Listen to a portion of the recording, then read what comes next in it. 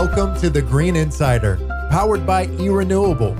Each and every podcast, hosts Mike Niemer and Greg Frank will bring you energy experts to help you better understand the renewable and sustainability space. Education is important to us because it's important to you, the listener. Now here's Mike Niemer and Greg Frank. It is another edition of the Green Insider, powered by eRenewable. My name is Greg Frank. Going to be joined by the eRenewable CEO, Mike Niemer, in just a few minutes. But as we always like to intro all of these podcasts with, we're going to get to eRenewable COO, Ann Niemer. Ann has a few words for us, and then we'll get to myself, Mike, and our guest on today's episode. Ann Niemer here, COO of eRenewable. We know today whether you're a public company, private equity, or privately held company, ESG and sustainability are important to your company. At eRenewable, we can help you achieve some of those goals. If you have any questions or need any assistance with regards to reaching your sustainability goals, please visit us at eRenewable.com to learn more. As always, thank you for listening to the Green Insider, powered by eRenewable. And we welcome you to episode 174 of the Green Insider, powered by eRenewable. Alongside Mike Niemer, I am Greg Frank. And Mike, before we get to our guest, I say alongside, but in the age of modern technology and post-pandemic too, I'm sure we all kind of learned to improvise a little bit. And with the Zoom guest, it just kind of made more sense for all of us to do this in the comfort of our own home. So I'm pretty comfortable, but still good to be talking to you. Well, you look a little more comfortable than Thomas and I, because you're sitting on your couch and kicking back. So good for you. But yeah, normally a lot of our Zooms, you and I are actually together in studio when we do the Zoom, but this one we're in our own respective houses. So with that said, I'll let you go ahead and get after it. Yeah, and as Mike said, our guest is Thomas McQuillan. He is the CSO of Do Good Foods, and he joins us right now. Thomas, thanks a lot for your time. How you doing? It's good to meet you, Greg. I'm doing great. Thanks for having me on the show. Good to see you, Mike. Absolutely. Yeah, so familiarize me at least. I know you and Mike know each other a little bit, but as you said, we're just meeting each other. Tell me a little bit about yourself, perhaps some new listeners to the podcast, and kind of how you got to the sustainability space and what you guys do at Do Good Foods. Awesome. Thank you for that. I'll just say that, for the past several years, I've been very focused on helping to influence the creation of a much more sustainable food system in our country. I had the good fortune of working for one of the largest distributors of produce and specialty foods on the East Coast, United States. And one of my responsibilities years ago was to look at some of the surplus food being generated in a fresh cuts operation.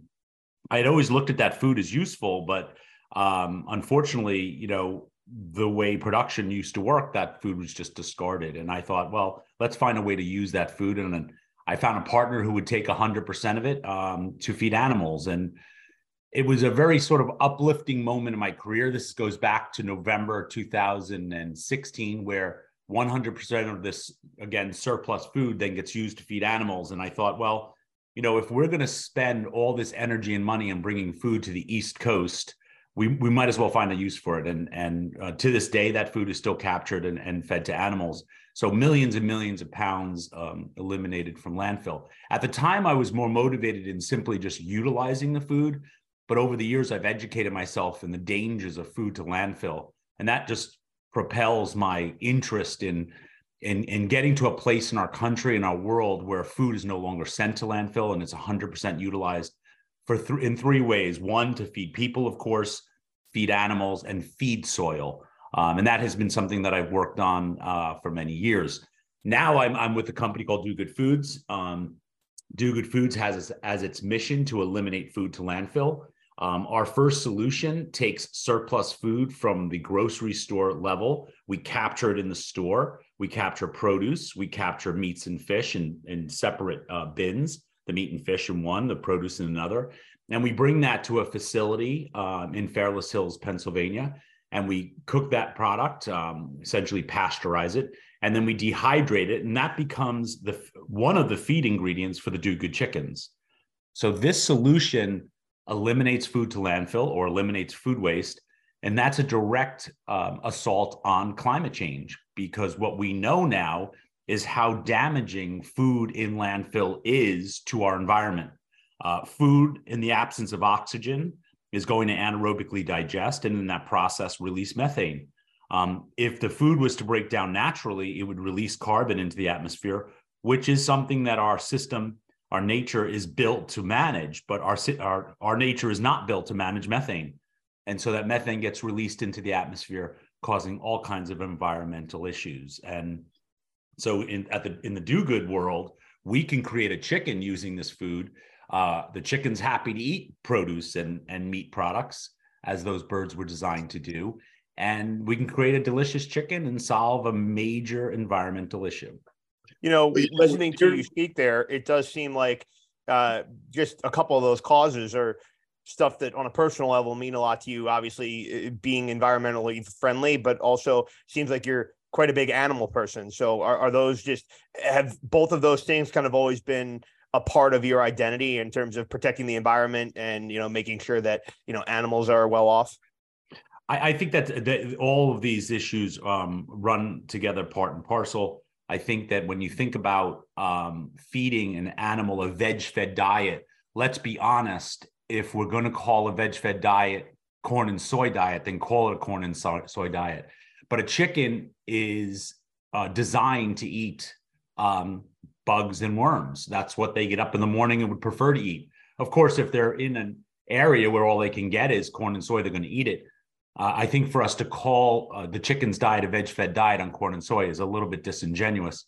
If we were talking about, multiple types of produce products that were going into that diet, that would be much more interesting to me.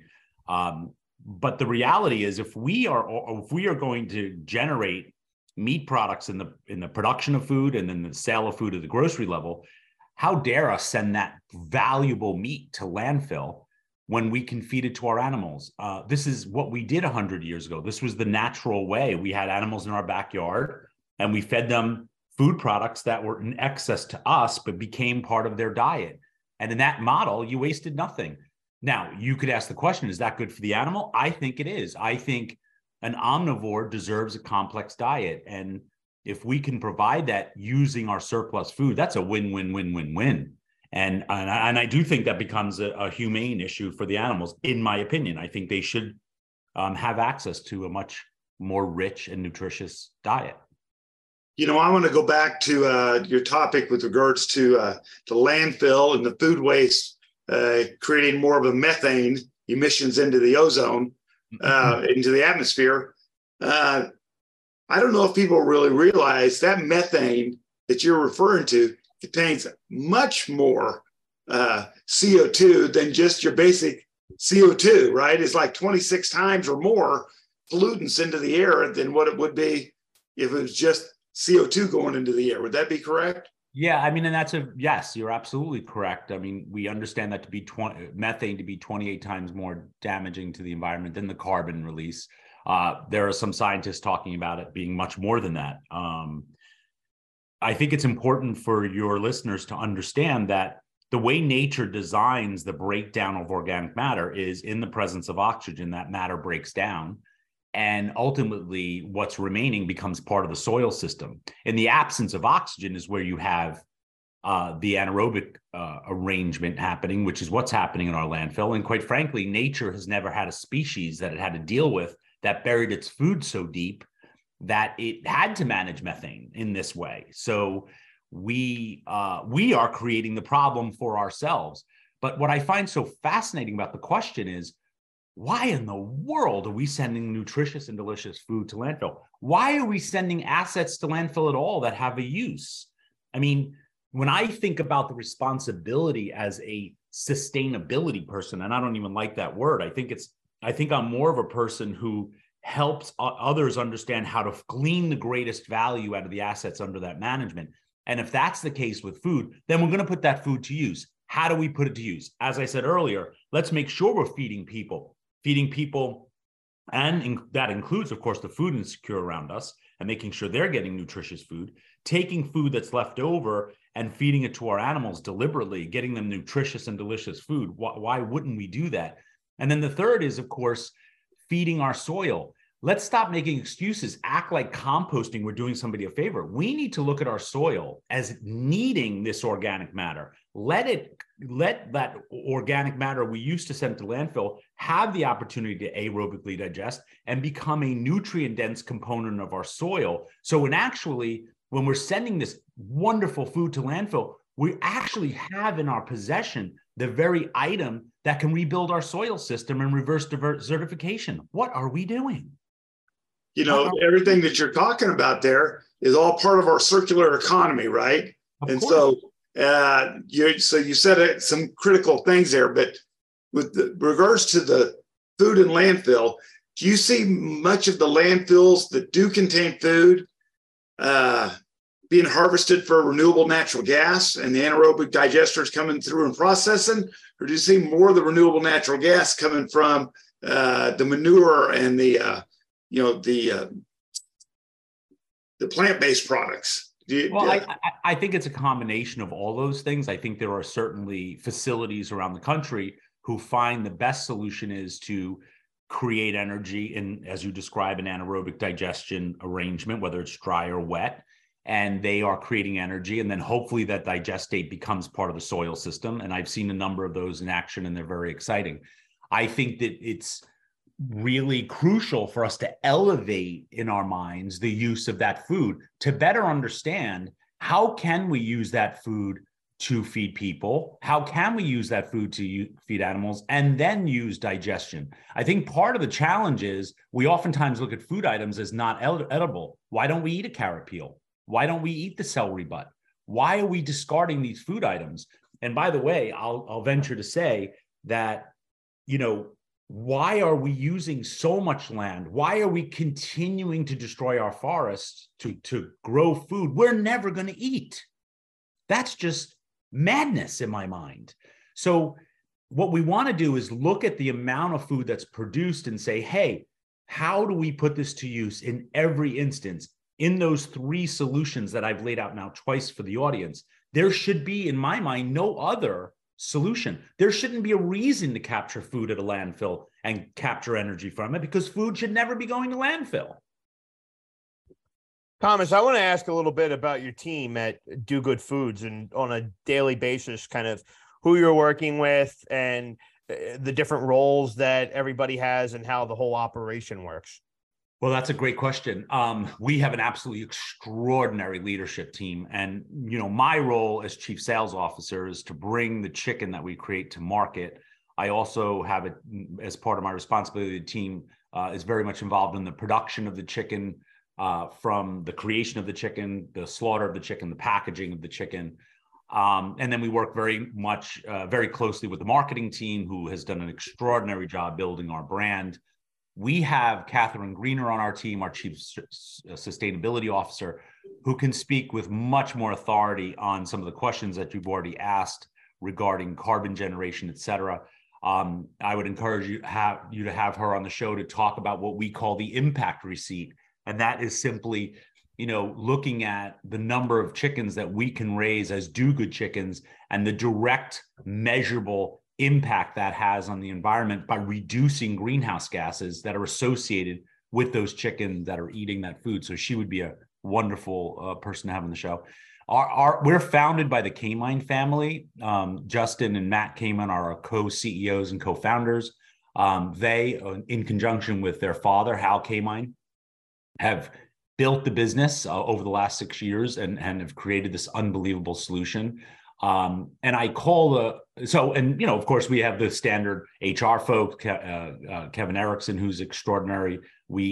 Across the board, it's just a really dynamic team. On my side, I have Judy Hall, who manages our processes and all our internal customer experience type activities. And then Fred Sousa, who has a very rich history in the poultry business, who is running our day-to-day sales. So we have a complex organization with lots of folks doing different things. Of course, as I mentioned to you, we're creating the feed. So we have an operations team that has to capture this food at the grocery level, teach those teams how to capture the food, how to decant the food or remove its plastic and twist ties and so on. That team then brings the food to our facility in Fairless Hills, and they do an absolutely extraordinary job in creating a very consistent feed. And then we have our supply chain folks under the leadership of Pat Carroll, who get that feed consistently to our farms so that they can feed it to the chickens. So there's a lot of moving parts here. But when you think about the overall solution, we, in a very harmonious way, are a scalable, measurable solution to eliminate food in landfill, to bring that food to our poultry, and of course we're chickens now, but we have a partnership with Michael Foods to create eggs.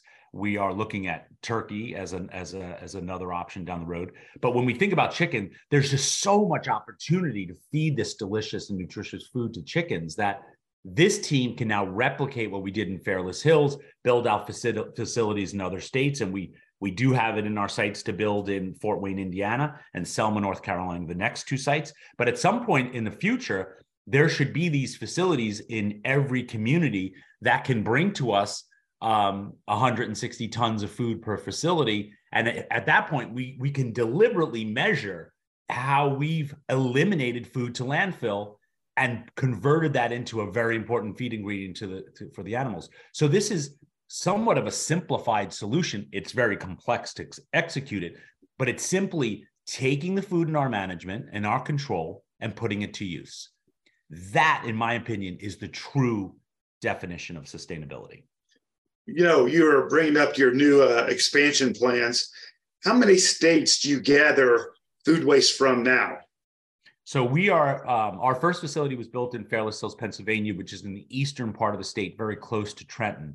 So most of the facilities we pick up from are within a 100-mile radius. We want it to be tight. We don't want to create any other sustainability issue when we're picking up the food. We want to be as efficient as possible. But we also recognize that there is a lot of food going to landfill in this country. We would imagine that it'd be very easy to build out 50 of these facilities in the country and really make a big impact on food to landfill, but there'll still probably be a need for more. As I said, our facility can manage 160 tons of food today. So when we think about how much food in the United States is actually sent to landfill, there's a long way to go to get that food utilized.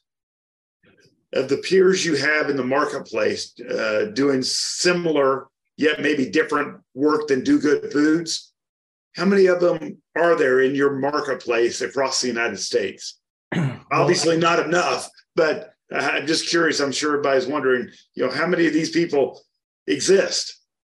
Well, I think there have been attempts to raise animals using surplus food. This is not a new thing. I mean, there are plenty of organizations out there that partner with their local grocery stores and take surplus and feed it to animals, their pigs, et cetera. And that has been going on for millennia. I think a comprehensive solution like this that takes 100% of the food coming out of the grocery store and scalable like we are, that has not existed before. And I'm not familiar with any company that has approached the solution with such a comprehensive lens as we have as Do Good Foods. Last one for me, Thomas, just take us through the future for you guys at Do Good Foods a little bit, like the rest of 2023 and beyond. Kind of what do you want to still accomplish? Like what's still on the agenda? Well, Greg, that's such a great question. I appreciate that. One of the things I was going to say, and this ties into your question, today your listeners can find our chicken on shelf at Target in Dallas and in the Dallas area and Colorado. We are at Giant. We are at Acme, Safeway. We're at Morton Williams in New York City. We're launching this week with the Insera Group, which is part of the ShopRite Wakefern team. To make it easy for your listeners, they can go on our website, dogoodchicken.com, and go into our locator, which is, you just click on that little hamburger in the top right corner and put in your zip code. It'll tell you the closest store on the retail level. About half of our food that we produce goes into food service. So many of the chefs and restaurants that your listeners may be enjoying today may have Do Good, may not, but they could certainly ask. And we're distributed up and down the East Coast by Pat LaFrida, Dolan Bailey up in the Boston market, and Baldor Specialty Foods throughout their network, which is from DC all the way up to Portland, Maine. So we have this food service element to us and this retail element to us. So so your listeners have access in that way. In terms of growth, as we produce more feed, we can produce more chickens. As we do that, we can grow within the footprint we're in, which we absolutely want to do. And then it opens the doors for new distribution in other marketplaces and to work with other companies to raise the birds. We are raising our birds today at Allen Rim, based in Harbison, Delaware, absolutely extraordinary partner who has done a great job in making sure our chickens are fed this ingredient throughout their life and then brought into their facility. And they are processed in a humane way. They are a GAP2 certified facility that is just a wonderfully responsible organization. And I'm so proud to be partnered with them and to grow with them. And we want to expand with them and then look for other opportunities around the country where there are other processors who see the Do Good feed ingredient as a wonderful way to provide a nutritious diet for their chickens, at the same time fixing this massive environmental issue we call food to landfill. So that's what I see as the future. And I hope we get there sooner than later. We can't wait. The impact on climate we can have immediately by expanding this solution. And I hope that some of your listeners get fired up on this solution and get behind us and support us to expand rapidly. Well, Thomas, when any of our listeners go to, for example, the Target in Dallas or in Colorado, is your product labeled under Do Good Foods, or are you white labeled within each respective organization? No, you'll find us labeled as Do Good Food. It's going to have a blue stripe down it. That banner really jumps out at you when you're at the store, and you'll find us there. And again, just put that zip code in. You'll see which specific stores we're in. We're hoping to grow with all of our banners rapidly in the next few months. We're talking to all of them about that. And as we add new stores, you'll see those. We'll add those to our list of stores. We have another retail distributor on the East Coast named Four Seasons. They are going into more of the natural chain stores for us. So we're very excited to be at Murphy's. We're at Greens and Mrs. Greens and Dean's, as well as Mother Earth up in Kingston. So as we expand the number of stores, we'll add those zip codes, and your listeners can find us there. So or visit our website and just see where we're expanding to. But those things are all in the works now. Well, Thomas, thank you so much for joining Greg and I on today's Green Insider. You provided a wealth of information about a topic that I don't know how many people actually realize what part your role in the circular economy you have, and how large you can expand that footprint going all the way across the country, and the good it can do for everybody. Yeah, please keep the good work up with your cause. There's no doubt we'll need to get you back on the show once every 3 to 6 months, because I know there's going to be another big update coming as you open more markets across the United States. And so please stay in touch. Please introduce us to Catherine Green. We'd love to be able to bring her on the show also.